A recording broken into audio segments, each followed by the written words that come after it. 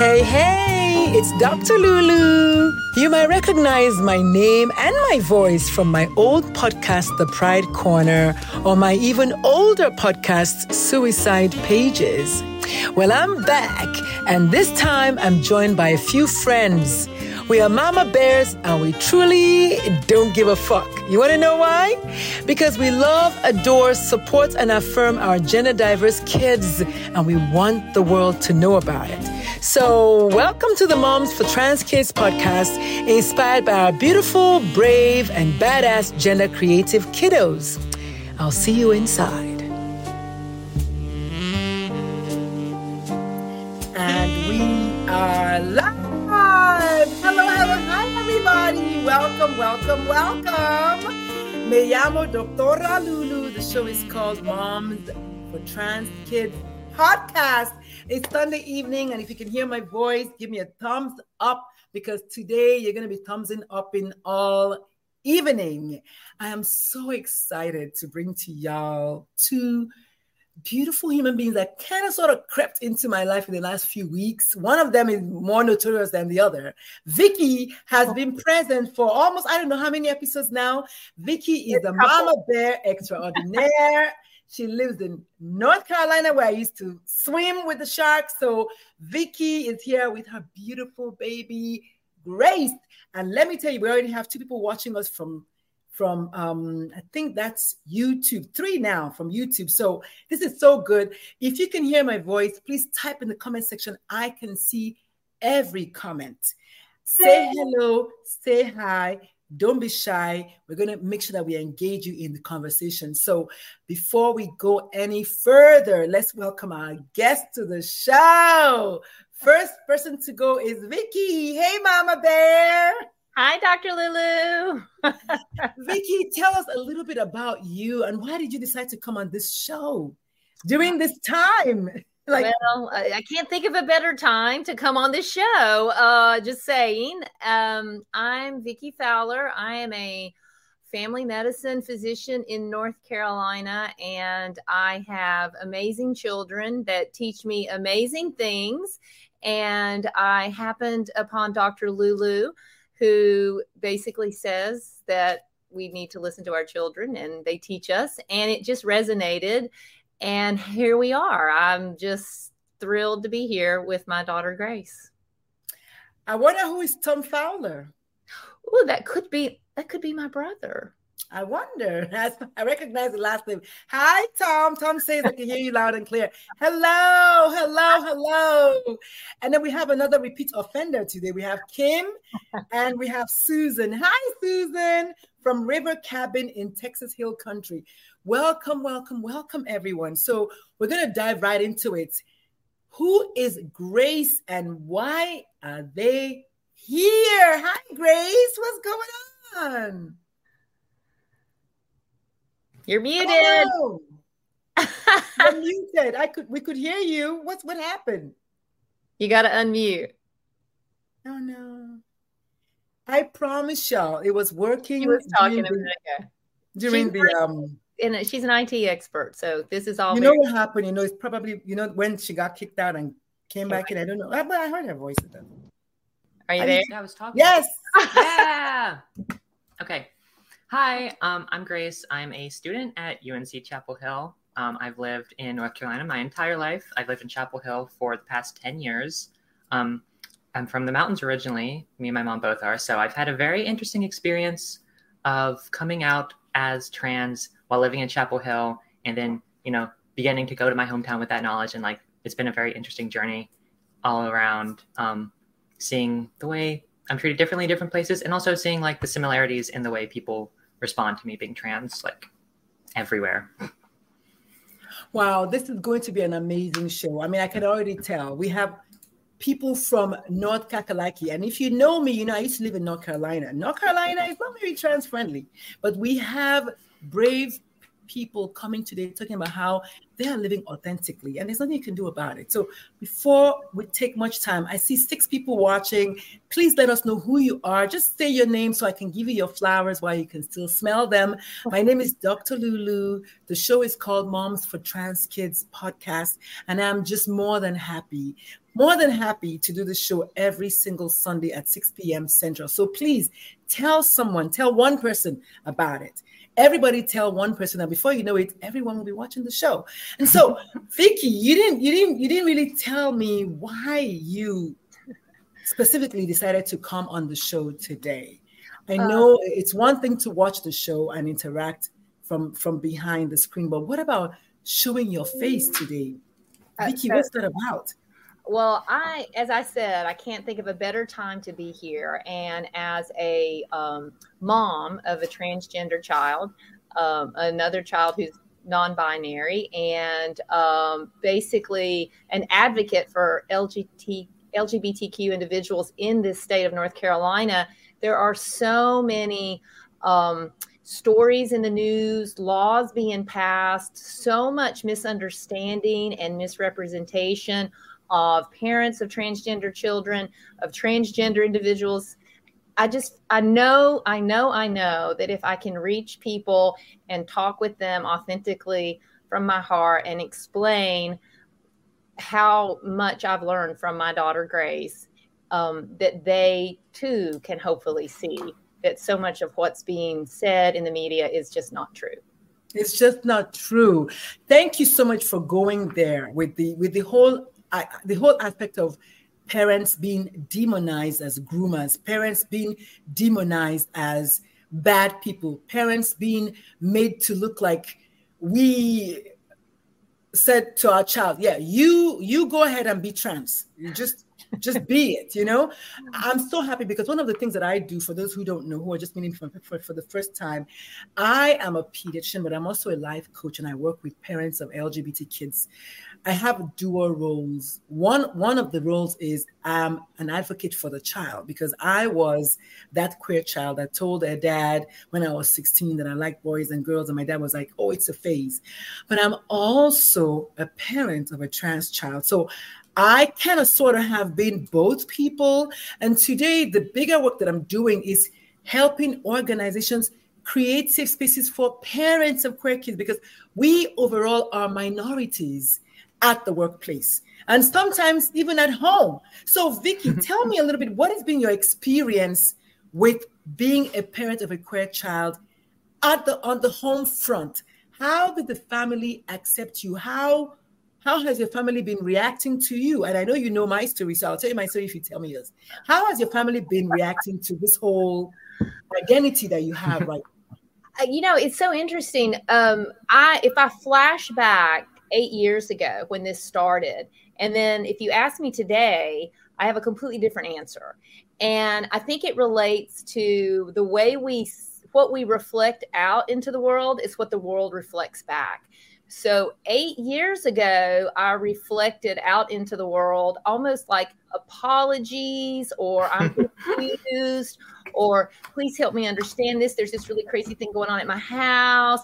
And so what was reflected back to me was like confusion. And so it was difficult.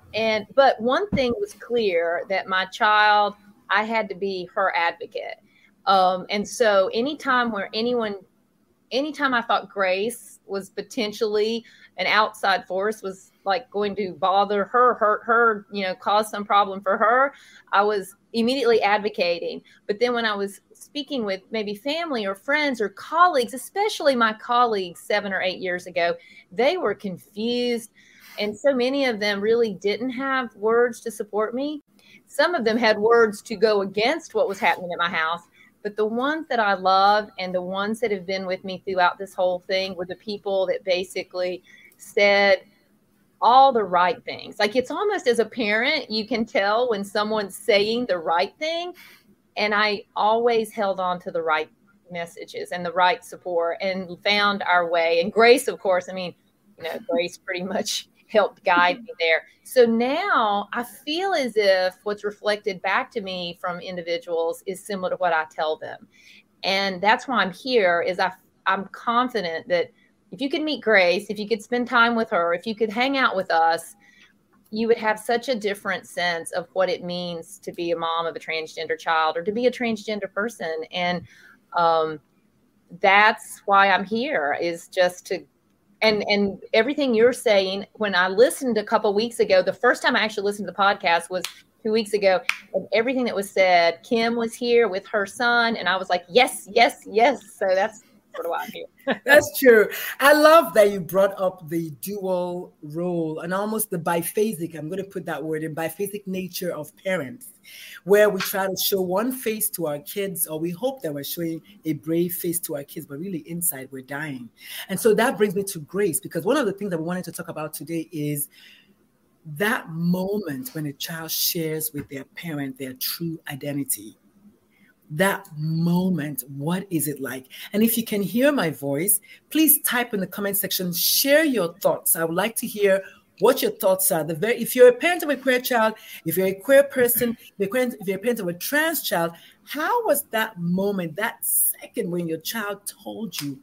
How was that with you? So let's start with Grace. So Grace, you find out that you're this person that is not in congruence with who your parents are telling you that you are. Mm-hmm. You find that out. First of all, if you may, tell us how young were you when you realized you were different, if I might use that word? And then how young or how old were you when you said, you know what, I'm going to tell my kids this, I'm going to tell my parents this. And then what was your emotion going into telling your parents that? Because I can't imagine that, and obviously I don't know, but I can't imagine that it was like, yeah, joy, you know. So tell us, how was that moment when you first found out that this is who you are? And then kind of take us from that moment up until maybe even now. Yeah, so it's kind of interesting. I kind of had an interesting journey with coming out because I knew about trans people since the time I was like 11-ish, maybe 10 or 11, from just being online. But I never saw like a trans community I really related to in that time. And so that kind of put me back in realizing I was trans, because I knew something was going on. I had known for a long time that I felt differently about gender than most people. And it took until after I kind of confessed to a friend after she dared someone at a party to wear her skirt, and someone else wouldn't do it, and I said, "Oh, I'll do it." I basically was trying to like show off like how brave I was, but it was like the first time I had done that in public, and I confessed to my friend that it was not the first time I'd done that in private, because I was, very interested in like girls' clothes as a kid, because I didn't understand why. But I confessed to her that this was a thing in my life. And she told me about like being non-binary. And that was like kind of a revolution for me, because it was showing me like there were multiple ways of being like a trans person, being a queer person. And I genuinely don't remember how long after that until I told my mom about that. But that would have happened sometime in around the September of 2014. So around that time, that was the first time I kind of knew I was queer. I didn't know yet that I was a trans woman, but I knew I was queer. And I came out as gender fluid on Facebook on New Year's Day. I was like, I made this post where I was like, not many people can say that they met their New Year's resolution on the first day of the year, but I'm about to. I posted at midnight on Facebook while all my friends were at my house for a sleepover, all my friends in the mountains. So all my friends from, Appalachia. And so that was an interesting environment to come out in. Mom, do you remember if I told you in person before this? Let me explain. But you know what? But even before you say that, I want to ask a question, because I want to always bring my audience along. You mentioned a phrase that I know, and maybe some of us know, but you mentioned non-binary. For the sake of moving forward, do you want to take a moment and explain to us what it means to be non-binary? And then we come back to Vickie. And thank you all so much. Thank you so much to Zoe, Hud, D. Knox, Susan, Tom Fowler, Kim, thank you all so much for being here. Please interact with us. Let us know if you have any questions. I want to ask the basics because I want no one to leave here saying, well, what was that non-binary? Mm-hmm. There might be somebody watching this show today that's going to say, wait, that's me. So, Grace. Yeah, that would be very cool. I've had people tell me that because of like a blog I've kept that they realized they were trans or they were reassured in being trans, which is really cool because they found my kind of gender diary, as it may be called. But so non-binary is like people who don't identify as either a man or a woman. They kind of identify outside the gender binary because there's so many other forms, other ways of being outside of our society's kind of standards for like what a man is, what a woman is. And because those are very restrictive boxes. And of course, you can be kind of gender nonconforming while still being a man or a woman, but some people truly don't identify with either category. And so they're non-binary. There are some people who kind of identify as like non-binary and with a binary category, like they have a lean one way or the other. At the time, the word my friend specifically introduced me to was gender fluid because I felt I had a sense of gender that seemed to change over time. I felt like some days I felt more masculine, some days I felt more feminine. I ultimately realized that for me personally, that was just kind of the ebb and flow of like embracing my gender versus kind of suppressing it. But that means but there are people for whom that is their genuine experience and who they are inside. I love it because I was going to ask you what about gender fluid. And I discovered after I went to Dallas for the Black Trans something coalition conference, I discovered that I think I'm genderqueer, but definitely identify more with being a woman. And I think just for all intents and purposes, probably I'll just stick to that. But the way the lady explained to me, I said, wait, I think I'm genderqueer. But this is the beauty of life and just the fact that we can all explore and there's nothing wrong with exploring. And if you find that it doesn't fit, then that's fine too. And so bringing us back to the question of the moment when you found out. We have a comment here from Kim. I'm going to take the comment and then I'm going to let Vickie respond. So watching you tell your story to us, that is such a beautiful journey to share, Grace. By the way, I love your name. Thank you for being vocal for the trans community. I appreciate you both. This is coming from Kim. At this point, Kim is my sister. Okay.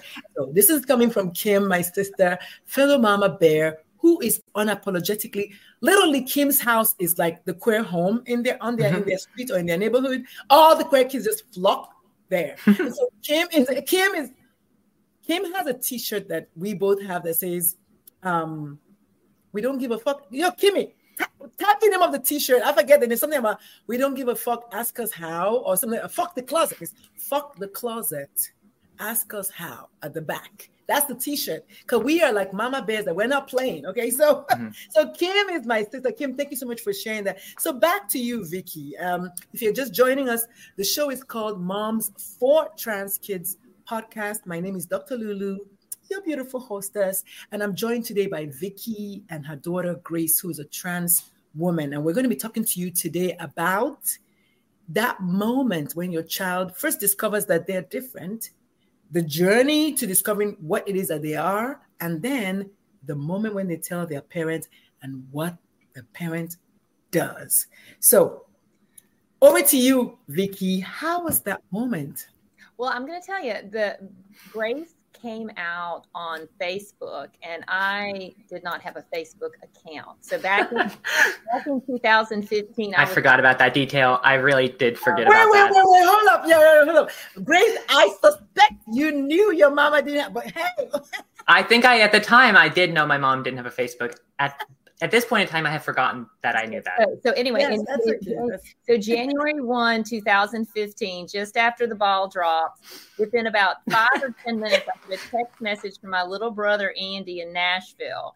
And he said, hey, sis, what's going on? And, I'm not going to use Grace's dead name, but he said, hey, sis, what's going on? And I'm like, what? I write back, what? And he said, are you looking at this on Facebook? And then we're talking like 5 or 10 minutes. Right? He's in Nashville. I'm in Chapel Hill. Grace is in the mountains. at a sleepover with like 7 Appalachian Mountain Ashe County boys. And I'm like, what? Yeah, So, we played Manhunt earlier in the night. Manhunt. Running around in the woods for all night. I don't know. There's something up with Grace. You need to check this out. That's all I knew.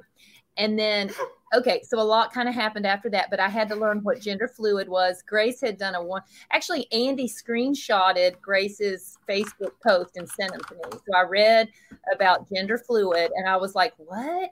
So I asked my hairdresser, I thought would understand. They had never heard of that either. So anyway, Grace had to educate me about gender fluid, and that seemed to fit for a while. And I think it's because we were going back and forth to the mountains and to Chapel Hill and the mountains and Chapel Hill. So every other weekend, Grace was presenting as male and then come back to Chapel Hill, present as female, kind of back and forth. Mostly, no, I still presented as masculine at school. That's right. I didn't like pivot that until later. Okay, but so it started to feel very uncomfortable to do so. We're going to fast forward. Yeah. So Grace went to kind of gender neutral kind of present. That's right. Wait a minute. Wait for it. I still did not get a Facebook account because I was slow learner. And in the August 8th of 2015, while I was in Florida on vacation and Grace was in the mountains of Ashe, if I'm not mistaken, perhaps. I was on the way to Nashville. So Andy was involved in both of these stories. So Grace was on her way to see my brother in Nashville, and Grace posted on Facebook August 8th that she was trans. And I was in Florida, and I didn't see the post till I came back. So I decided, number one, I needed a Facebook account. So if any of you check, I went on Facebook in like August of 2015, number one. Number two, school was starting the next week. And this is the first conversation Grace and I had about her gender identity. It was Thursday or Friday. School was starting Monday or Tuesday. And I said to Grace, school's starting next week. We need to go shopping for school clothes. Are you going to present as a girl, or as male or female when you go to school next week?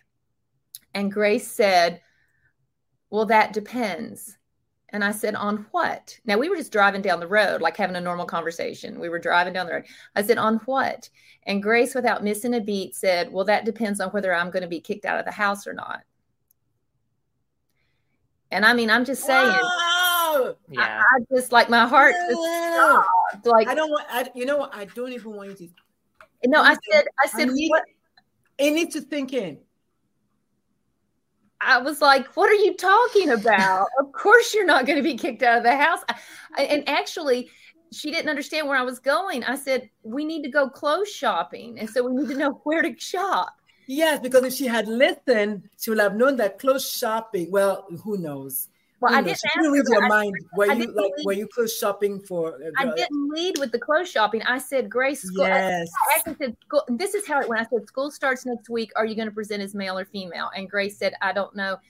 And it depends on, are you going to kick me out of the house? And I said, no, we need to go shopping. That's how the story went. We need to go shopping and we need to know what you're going to buy. And so that was the point where I understood that Grace was scared that she was not going to be. I had started picking up some clothes from like friends who gave me their old clothes they didn't wear anymore from like thrift stores around town. So I had some things. I've been out with some friends like and them over the summer and things. So I had started to kind of do that. Not on the daily yet, but I was kind of getting used to that. So my mom was like aware that was a thing I was doing. But it was a very fraught time. I had I knew that I, at the age I was, couldn't make my own healthcare decisions yet, right? Yes. And I was very determined. Like as soon as I knew I was trans, I was like, I know that as soon as I can, I want to start hormones. And I had determined that if I was going to be slowed down in that process, that I was going to try to get myself emancipated and so I could make my own healthcare decisions at 16. I love it. I think I would have done it, but I think also that kind of, it wasn't meant to be a threat. It was just how I felt. I kind of think that put the fear of God into my mom's heart. Well, you know what I'm hearing here is I want people who are on the outside to hear how there is fear on both sides. So when people start saying parents are grooming their kids, kids are choosing to be trans. It's a decision. I want people to hear how potentially scary it is for both parties. Now, Grace, that was badass of you, but I'm not surprised because my own child, if anybody has heard my story, you know that I always say that the day I said, look, this is not a joke, was when my kid said, Mom, this is a journey that I'm prepared to go alone.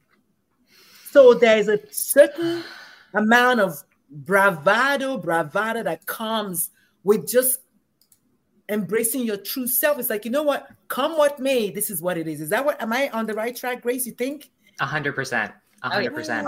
Oh yeah. So Grace, so what happened, by the luck of God and all things in the universe, Grace came out in August, lived in a cul-de-sac with the most wonderful human beings, and on the first day of junior year, walked to the bus in a mini skirt that her grandma ironed for the day before. No lie, Granny lived with us, and my mom ironed the mini skirt. And I think it might have been the one my friend. No, I hadn't. My friend actually ended up giving me the skirt from the party later on. Anyway, so I'm just loving your grandma from a distance. Okay, I wish my kid. Oh wow, if wishes were horses, I wish my mother would even do that. Like, this is so beautiful to listen to. And your mom is from North Carolina, from Appalachia. She didn't understand, but she did what needed to be done, right? Exactly. Wanted to iron the clothes, so she didn't care. The clothes had to be ironed, even if they were skirt. She washed them, she ironed them. That was, and hung them on hangers for Grace. Yeah, I should have been doing it at that age myself, but you know what? No judgment here.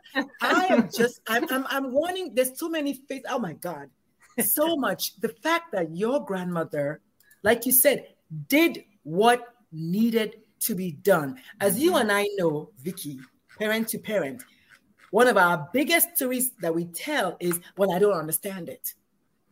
When I don't understand it, and because I don't understand it, don't be it. Here's the grandma, like, you know what? I'll iron. Like, what do I need to do? This is such a beautiful story. Yeah, Thank you so much to Conrad Flick. Maybe they know you because they are saying that they love you both. Thank you so much. And then Kim says, I'm loving this so hard.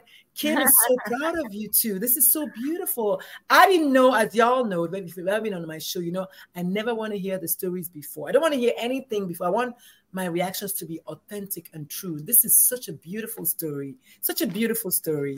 I have a lot of wishes.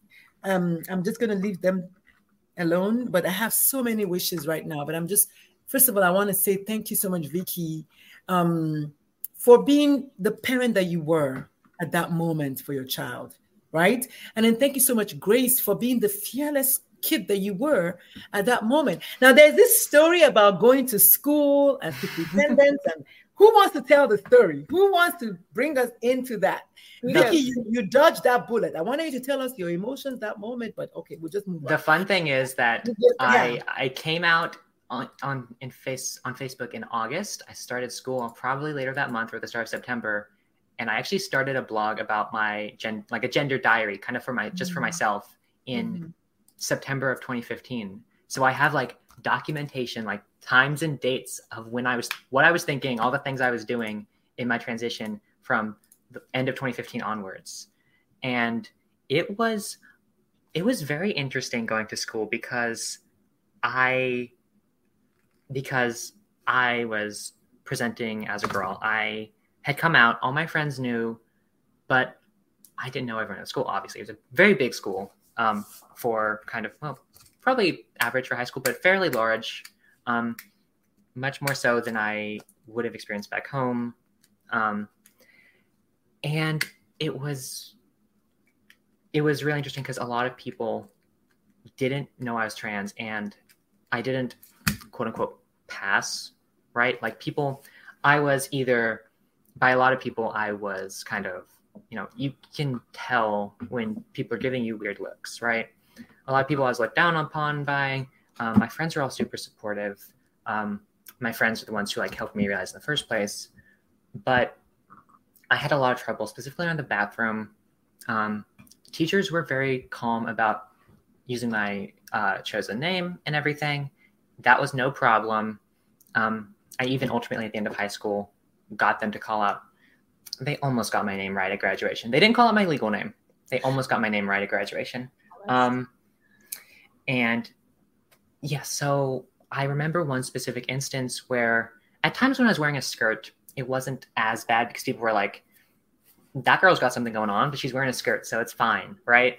At times I was dressing more androgynous, not even because I intended to, but because like girls wear jeans sometimes. That's a normal thing in our culture. But people would be like, I literally have one time where I was in the bathroom stall and I think it was during class, or I even tried to go during class when no one being there. And someone came outside my stall and was like, you can't be in here.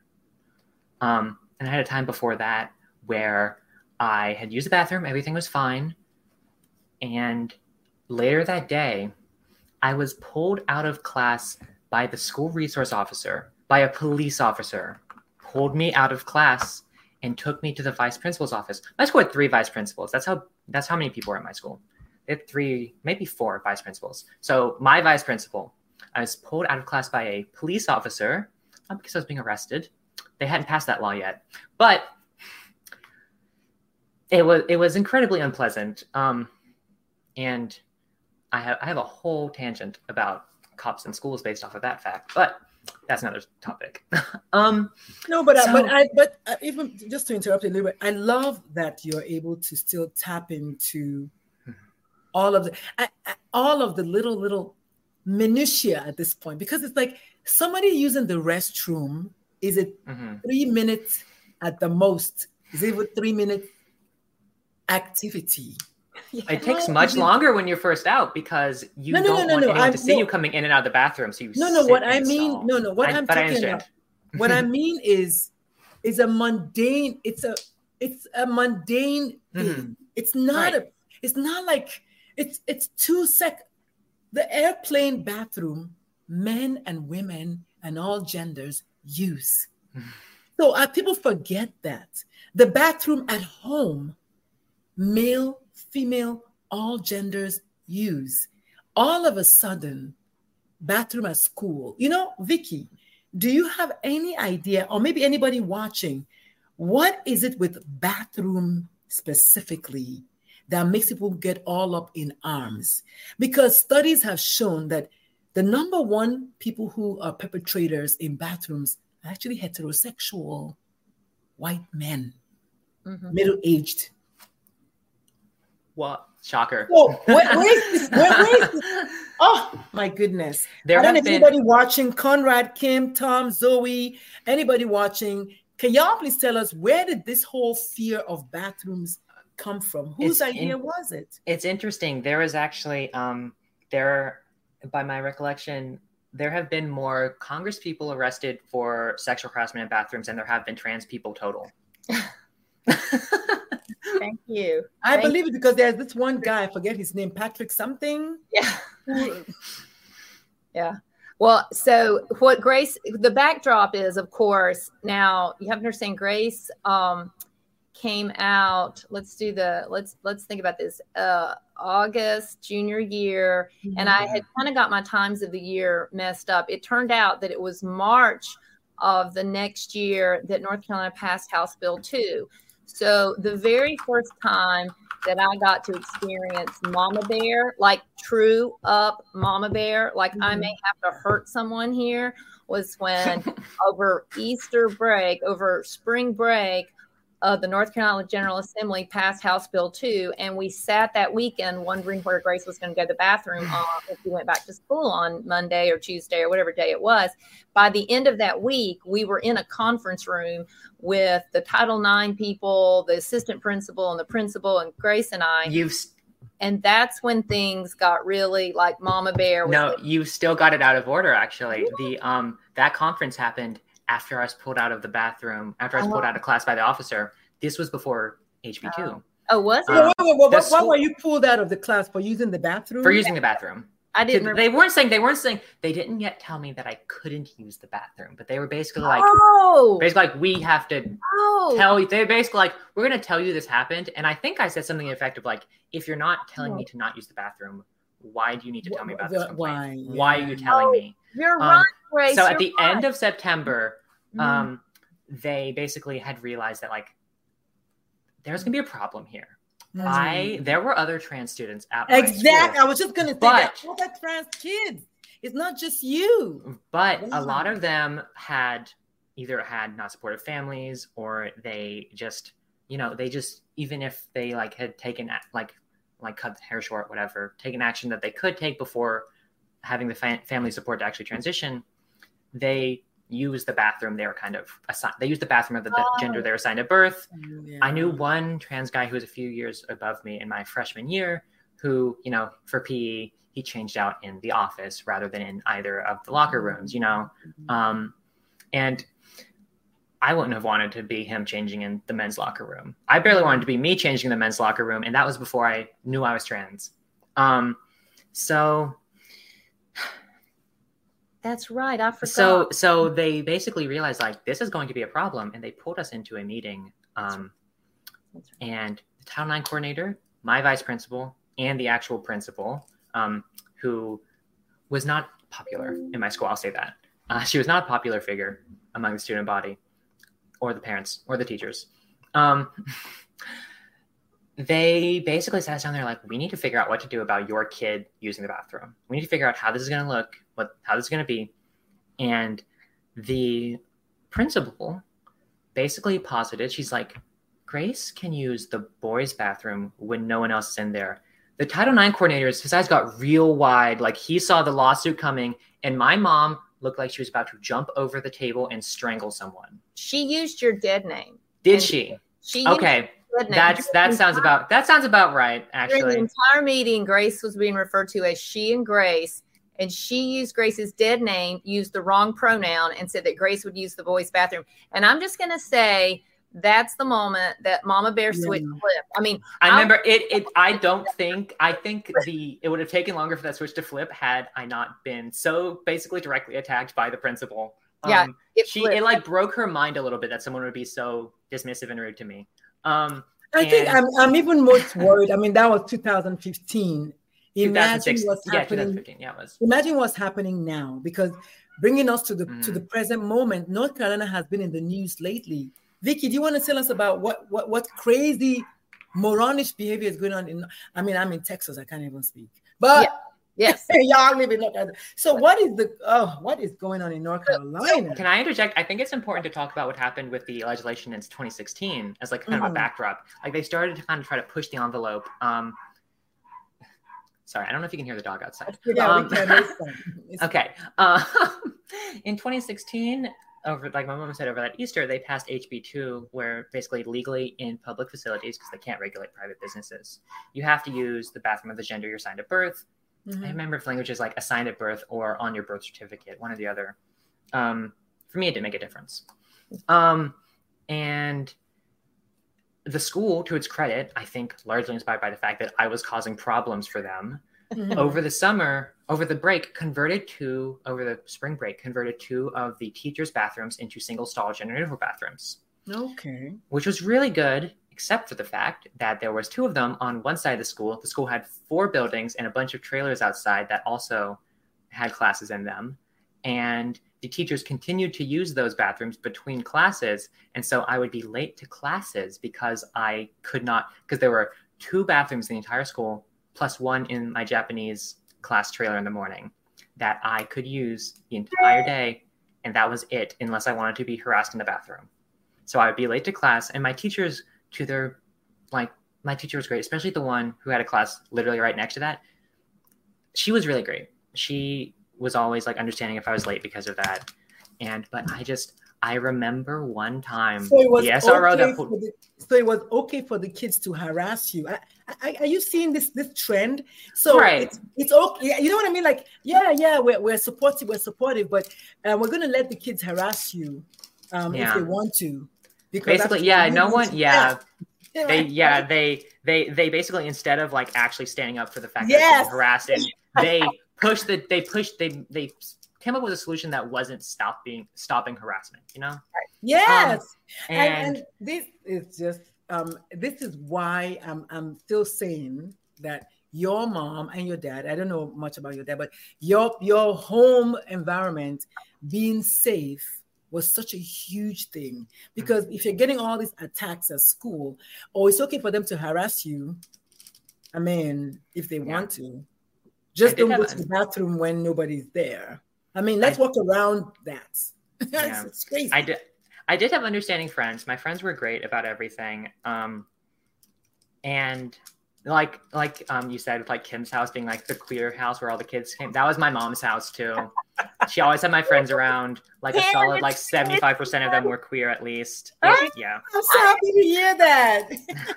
And they were all lactose intolerant. What was that all about? Oh, wow. Oh, my God. Okay, Kim, chime in. Kim. Attention, Kim, calling Kim, come on in. Come and tell us, are the other kids in your house, are they also lactose intolerant? I want to read this, Kim. I want to read what Kim said. Isn't it crazy that the journey involves all the feelings from horrifying to exhilarating? Yes, it can be so beautiful at the same time. And I want other parents who may or may not be as vocal as Kim, Vickie, and I, to know that once you lean in, it gets easier and you learn so much. I don't know how many times Vickie has said that she learns so much from Grace. It's true. You learn, if you lean in, you learn a lot. Also, Kim said about bathrooms, when I asked a question about bathrooms, said bathrooms are way more of an issue than they need to be. People need to just do their business and zip it twice. And I love that. Thank you so much for just being part of this. If anybody has any comments, feel free to type your comments in. Oh my God, I'm getting fired up. I think that was when we talked about the dead name using and then and all of that mess. I mean, it's crazy. And Kim is giving you flowers here and saying, yes, all of them, no lactose. What I did not know this. What is up with that? That is weird. It is Grace, weird. tell us more. You're like, it's awful. It was something else. I don't know. But so I actually didn't know. I did the math once, and the point. Okay, so just so you know, I mean, I'm a physician, and I was trying to sort this all out, and I had this patient who was an MD PhD and brilliant, and had done research on fetal development and the effects of the environment on fetal development. And he just happened to be my patient at the very same time in my life that my lovely daughter Grace was saying I'm trans. So this wonderful patient, I didn't tell him about what I was going through, but I sent him an email and I asked him if he thought there was something in the environment or something going on about all of these kids and this trans. So he sent me this lovely email and said, I'm going to drop a book off. And he dropped the book off at my office. And I'm not kidding. It is a book that was written many, many years ago. I should have known all about this when I went to medical school. Dr. Lulu, we should have been taught this in medical school. I wasn't taught about it because I saw it recently that up to 80% of the world population is lactose intolerant. I don't know if that's where you're going, but I saw that like last week. I saw that somewhere. So go ahead. So like 1 to 3% of all civilizations since beginning of time and since anybody is documented have been transgender. 1 to 3% of every society, every civilization has names for people who are transgender. And I did the math, and there were 1,400 kids in Grace's school. And I decided that if 3% of them were trans, that meant 2 to 3%. That meant 28 to 42 kids were trans. And I'm like, yeah, they're all coming over to my house every week. And, I just feel like we have to understand, even if it's only 20 or 30 kids, these are human beings and lives that are being held in the balance by these institutions. But they just want to be left. They just want to grow up and be their best selves and be their authentic self. I remember telling my mom when we moved to Chapel Hill that everyone in my hometown knew me because she was a doctor. Everyone knew me and I didn't know everyone. And I was grateful that when I came to Chapel Hill, that I was like a ninja, like no one notices me. I can just exist and not everyone's like waving at me. People I don't know waving at me. But then it got very lonely not being noticed. And that's not to say I'm trans because I was tired of not being noticed. But what happened was the switch, like when that switch flipped, when I came out as trans, it was a lot of attention. There was a lot of focus and a lot of positive focus, a lot of positive reaction from my friends, and a lot of negative reaction from kind of the broader institution and a lot of the community. Grace was no longer a ninja, and so I was causing problems for them. But I'm going to say this: and it's easier to silence you than to correct the people who want to bully you. That's crazy. Go ahead, Vickie. So I think it's so important that what I say to like students, medical students, and groups, and residents and other physicians, you know, so much of the time we're worried that the child needs our advocacy, and maybe since the parents don't understand that maybe we need to advocate for the child and leave the parents out. The parents can't be left out. The parents need to be brought in. And I think what Grace knows happened, she was so fortunate that Duke University opened the first adolescent gender clinic in the Southeast in the fall that she transitioned. So they met Grace and they knew where Grace was, but when they met me, they knew where I was. They knew that I wasn't there. And as a child under the age of 18 in North Carolina, a parent has to agree for you to be on gender blockers, for you to be on hormone treatment. Your parent has to agree. And I was not there, and Grace knows I wasn't there. And it took me a year to get there. And Grace, I know it was difficult for her, but she was patient enough with me and loved me enough to give me time to get there, because I was fearful. I was just afraid. And as parents, we're afraid our child is going to do something. Is this going to be, maybe this is not the right choice? And the doctors knew, Grace knew who she was authentically, but I wasn't yet there. And so they told Grace, they told her, we'll get there. Your mom's not there yet, because they met with us separately to see where we were. And I would have died without the transgender adolescent clinic staff. I would have never survived this transition, because I needed people to support me. And that's what I'm concerned about. What's going on in North Carolina now. There's people like Grace out there right now, and maybe their parents could get there, or maybe they are there, but or maybe or maybe they'll never get there, especially if they're people of color. These individuals, I don't mind calling out my people, because especially the people of color, we struggle so much more with, in all fairness, so many other traumas out there, if you want to put that. And a lot of times the child who is genderqueer, LGBT, they're kind of relegated to like number 69 on the list of things. Like, we've got racism, we've got like, child, please just calm down over there. But then again, it is a matter of life and death. It is.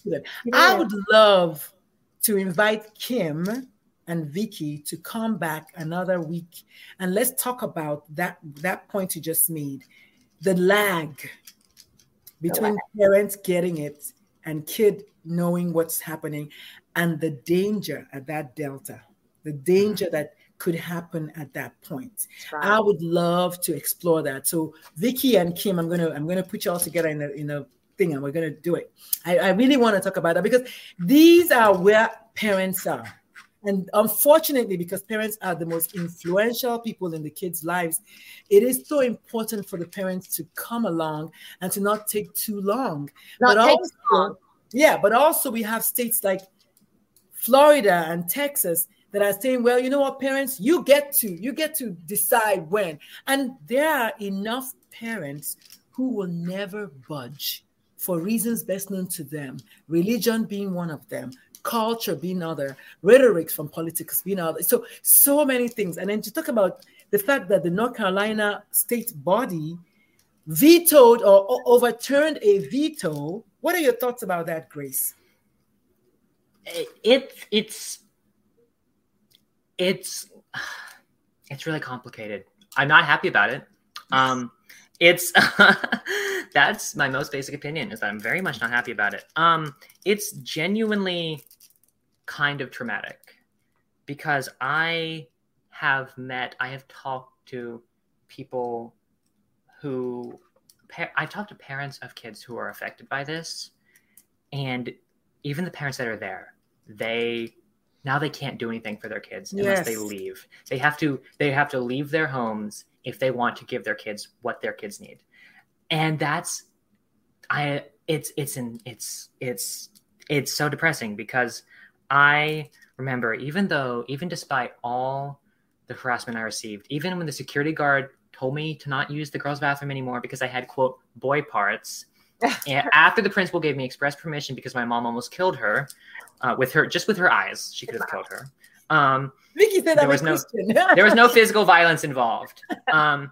So, I mean, when I came out, I felt like things were getting better. Yes. They had just opened the clinic. My mom was sending me news articles about the clinic opening at Duke. And I knew at that time that at some point she would be on board with me starting blockers. We kind of, as soon as we had the chance, I kind of started blockers, with me being one of the early patients there. And I kind of had a feeling she would come around. So I did not get myself emancipated, like I said I was considering earlier. But it's just horrible because I thought we were going in the right direction. And then in 2016, when I started hormones, around that time, I started hormones in August, I believe it was August 16th, something like that, like right at the start of school, because I told my mom that was my senior year. I told my mom that I was not going to go to college until I'd been on hormones for like a year. So she was like, okay, I want you to go to college, so I'll let you start at senior year. And I was like, awesome. And that was about a year and a half after I started blockers, I went on hormones, which was, was that? No. That was a year. No. It was actually, I started blockers in January, and it was later that year. It was August of that year that I started estrogen. So it was a lag of about 7 months, which felt like torture at the time. But everything happened fairly quickly, all things considered. And I was on blockers already. So like, it's like I lost 7 months of time on estrogen. I've been on it for 8 years now. It doesn't matter. Yes. But I wanted to be on it before college. And my mom let me start. And it's just and so that was August. We all know what happened in November of 2016. And so it just kind of hit me. I remember that night realizing that the rhetoric around everything I was and around so many marginalized people had gotten to the point where that could happen, where we could have someone like Donald Trump elected president. I hate to mention it. I know we all hate to even think about that, the fact that happened. But so within the span of a year, I went from feeling like things were getting better, like I finally had this opportunity, this clinic was opening, I'm in the place where things are going in the right direction. HB2 happened, and I'm like, okay, we'll figure this out. Lambda Legal had a phenomenal lawsuit. Law is no longer in effect.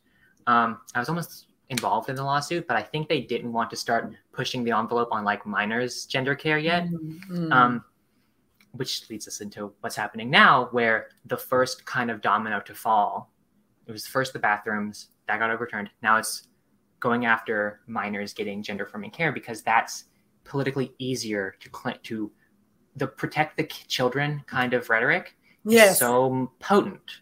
It's so much easier for them to kind of push that as a wedge issue. Yeah. And I want everyone who voted for that law, I want to sit every single one of them down, and I want them to admit to me that they would have been okay with me taking my own life in the year 2016 had I not been allowed to start hormones. I want them to tell me that that is a sacrifice they would have made, because that is what's going to happen. And it's horrifying. I mean, what we're seeing is it's comparable to, there's the lavender panic in the middle of the last century. There was the AIDS crisis in the 1990s. These are events that destroy our community, and we're seeing it happen again. Yeah. And so it is beyond traumatic for me to see how things have regressed and to see how trans people have become this social wedge issue, and to see how children are being attacked and left to die because of their gender identity. Yeah. And you can tell reading these laws that the people writing them, it's the same law in every state. There's a group of people who goes around. There's this one woman who this one woman who like transitioned and then detransitioned. And I have nothing against people who choose to do transition. I have nothing against anyone who chooses to do transition. That's their own journey. But when people use that to attack our community, a community they once thought they were part of, it's just egregious. And they're useful pawns for the far right to push this conspiracy about groomers, about trans people being an epidemic, about chemicals in the water. And like my mom said, there have always been trans people, trans adolescents with like 99.7% guarantee, if not higher, because a lot of people who choose to not transition do so because of social stigma. Yes. End up being transgender. Yes. And it's just insane to me that the politicians could justify this because they don't know what they're talking about. Right. They write about these being experimental procedures. The first transgender surgery happened before. Grace, give me 1 second. Yeah, go Grace, for it. Give me 1 second. I want to ask your mother a question. Mm-hmm. As an internal medicine physician, as the person who sees the grown-up kids, what has been your experience in practice? Not talking about the room where you're seeing patients, but just as a physician seeing adults. Has the number of adults you've seen who are trans, has that maybe somehow gone down? Are you seeing more of them with mental health challenges? What is the experience as an adult, as a doctor of adult patients? Well, so who's receiving these kids are growing up or not growing up? I don't know. Oh my God.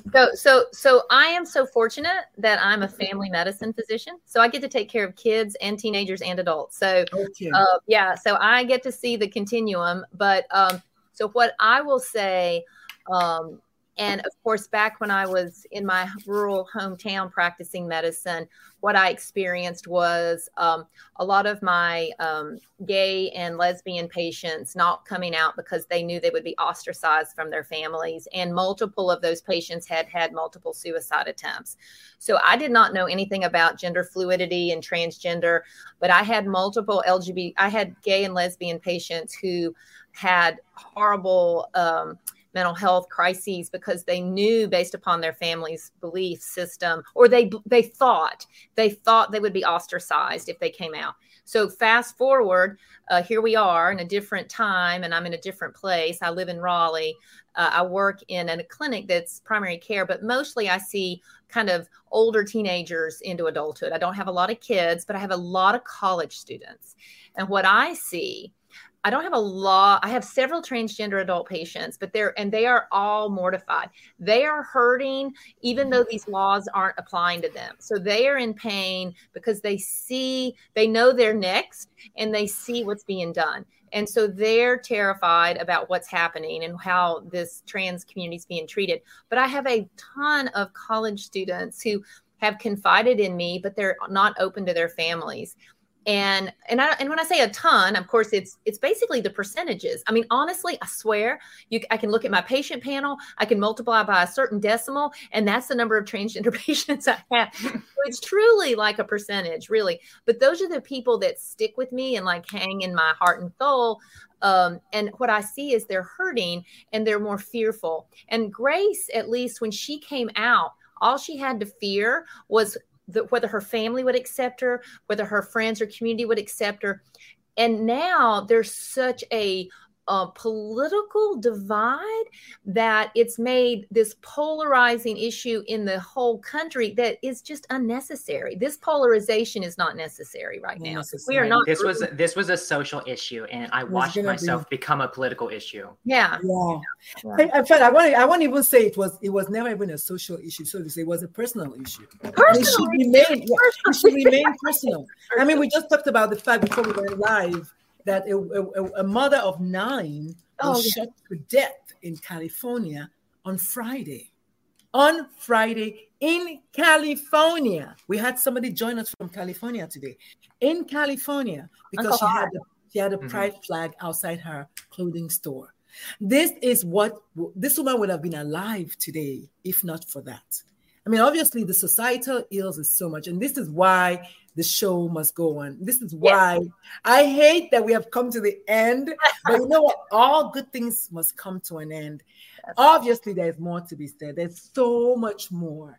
I want to just say thank you to Grace. And I'm so sorry that this is happening. Honestly, I don't know what to say. I hate it. I hate it. I hate it. Maybe the only good thing, if at all, is that you're an adult. So as far as you, Grace, is concerned, but they're coming for doctors in Texas. They're not even allowing doctors to practice medicine. It's like, oh my God, when are they going to stop? And so if you can hear my voice and if you can hear Grace and you can hear Vickie, I want you to know that parents do not groom their kids. Parents need support, and our kids also need support. And the more of us that start speaking out about it, the better. And so, Vickie, you go first. How can people find you, or maybe follow you, or maybe see you as an affirming physician? And then, of course, Grace, how can people find you, or maybe follow your blog and support you? We're just kind of going that, and then we'll just I'm on LinkedIn. That's how I found Dr. Lulu. So I'm Vickie Fowler. I live in Raleigh.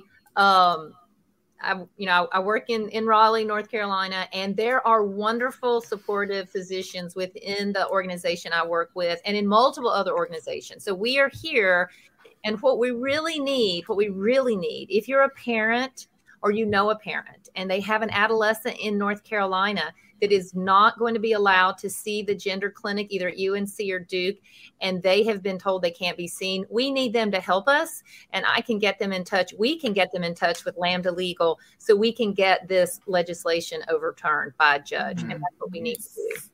We can get, this has happened all over the country. A judge who hears a case can overturn this horrible, evil legislation that is preventing the care of adolescents like Grace, who need this help and support. Yeah. Lambda Legal. So y'all heard it first from here. Lambda Legal in North Carolina. Oh my God. Thank you so much, Vickie, for going there, because there's so many faces. I mean, this is an ongoing conversation, and hopefully Vickie and Grace will consider coming back and we can do a foursome with Vickie, Grace, Kim, and Matthew. That would be so amazing. Just go at it. But Grace, you were going to say something. Sorry. Yeah, no, I was going to say I'm Grace Ingledew, also on LinkedIn.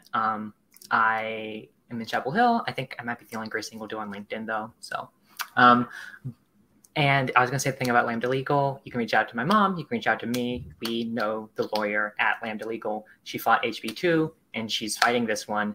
And my community is very, very afraid right now. But we are going to win. Like, we're going to win this thing. I'm afraid of how long it might take. But I know that in the end, every time people have tried to get rid of trans people, it doesn't work because we'll always be here.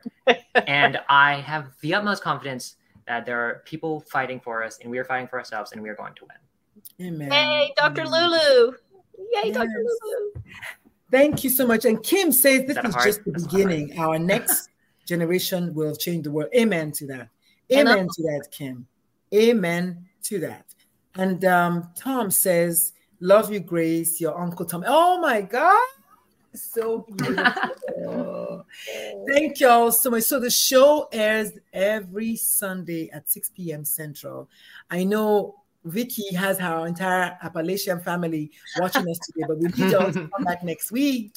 It won't be Vickie. And then again, it might be Vickie, but I'll let y'all know the day Vickie, when I can get Vickie, Kim, Matt, and Grace together, that will be an amazing conversation, because we need to keep talking about this thing. It's a thing. It's not going to go away. Vickie, thank you for tossing out the numbers out there. 1 to 3% of 1 to 3% of the population are intersex as well. I don't know if you know that. I know that because of my TED Talk, but I did the math on that, the science of research on that. But apparently it's the same with trans people. And that's why they are not minorities, because when you put all the minorities together, we become a majority. We're not minorities anymore. So for those of you who are out there thinking minority, we're not minorities. D Knox says love and support you. I love D Knox. She's our cousin from Virginia. Hi, D Knox from Virginia. Deanna. She's wonderful. Thank y'all so much for coming. My name is Dr. Lulu. Join me tomorrow night if you can. Usually I write solo on Monday nights. I make a case for supporting parents of queer kids at the workplace. I make a case because I have had a personal experience of ostracization from my family, and I know that I cannot be alone in that department. And so join me every Monday at 6 p.m. Central for something similar, but not quite the same. We're talking about the workplace and things that you can do to create a safe space for parents, really pretty much everyone, because you never know whose child is going to be next. And therefore, we teach you ways to create safe spaces for people at the workplace who are queer, minority, marginalized. I mean, all of the words. Thank you so much, Grace, one more time for coming today. This has been just amazing. I know we didn't touch 1/4, but at least we started. So Grace and I say Kim, Vickie, please say yes to coming back. Of course. Thank you for having me. I really appreciate the opportunity. It's a great conversation, and I'm always happy to advocate for my community, my people. So. And who is Hod Greenlee? Is that from your family? Grace, tell. Yeah, he's my dad's best friend from high school. He lives in California. Hod. He's on the other side of the country. Yeah. Thank you, Uncle Hod. He's Uncle Hod, not technically related to us, but he's Uncle Hod anyways. Thank you, Hod. Thank you, Uncle Hod. Thank you all so much but this is what family, this is a true sense of family. And if you can hear my voice and you haven't subscribed to the YouTube channel, please subscribe on your way out so you can get it delivered to your inbox every week. But thank you all so much. Grace, you have been an amazing human being. Vickie, I love you. You know that. Kim, D Knox, Tom, Pod, everyone. Let me go as far as Zoe, and then we had Susan. Everyone, please subscribe to the YouTube channel and support us so we can have more people. And then share this video. If you can hear my voice today, share this video with one person at least. You never know whose life you might save. That's right. So my name is Dr. Lulu, and I come at y'all every week. And if you need anyone who does the work that I do, which is coaching parents, speaking up about queerness, speaking up about queer kids, speaking up about queer trans kids, and especially supporting parents at the workplace, because it's so critical, because parents are broken. We don't know what we don't know. And all the support we can get will eventually, ripple into our children. Okay, I'm going on and on now. So it's 7:06. Show has to end. Thank you all so much for coming, Kim and Grace. Amazing. Thank you. Bye, Bye, everyone. Bye. Another episode in the bags. Yes, this is Dr. Lulu. Thank you so much for listening to another episode of Moms for Trans Kids podcast. We hope you learned at least one new thing today that will make you that much more of a badass ally. Don't forget to give us a subscribe and leave an honest review. And tell one person about us. But even if you don't, we love you anyway. So until next time, keep loving and accepting yourself, and keep affirming and supporting your queer kiddos. Toodles! Hey, if you enjoyed this episode, make sure you check out our Facebook community with parents just like you who are affirming and loving and supporting each other and holding each other accountable to do right by our kids. It's called Accepting, Affirming, and Supporting Your LGBTQ plus children. I know it's a mouthful, but go ahead and type it in. If you're a business or an organization, maybe a hospital system that trains residents, or maybe just a doctor's office, my Ally Bridge Connection program was designed just for you, to help you create safe spaces for employee parents, because, we got to support the parents, and also to help you become allies in white coats for your LGBTQ plus patients.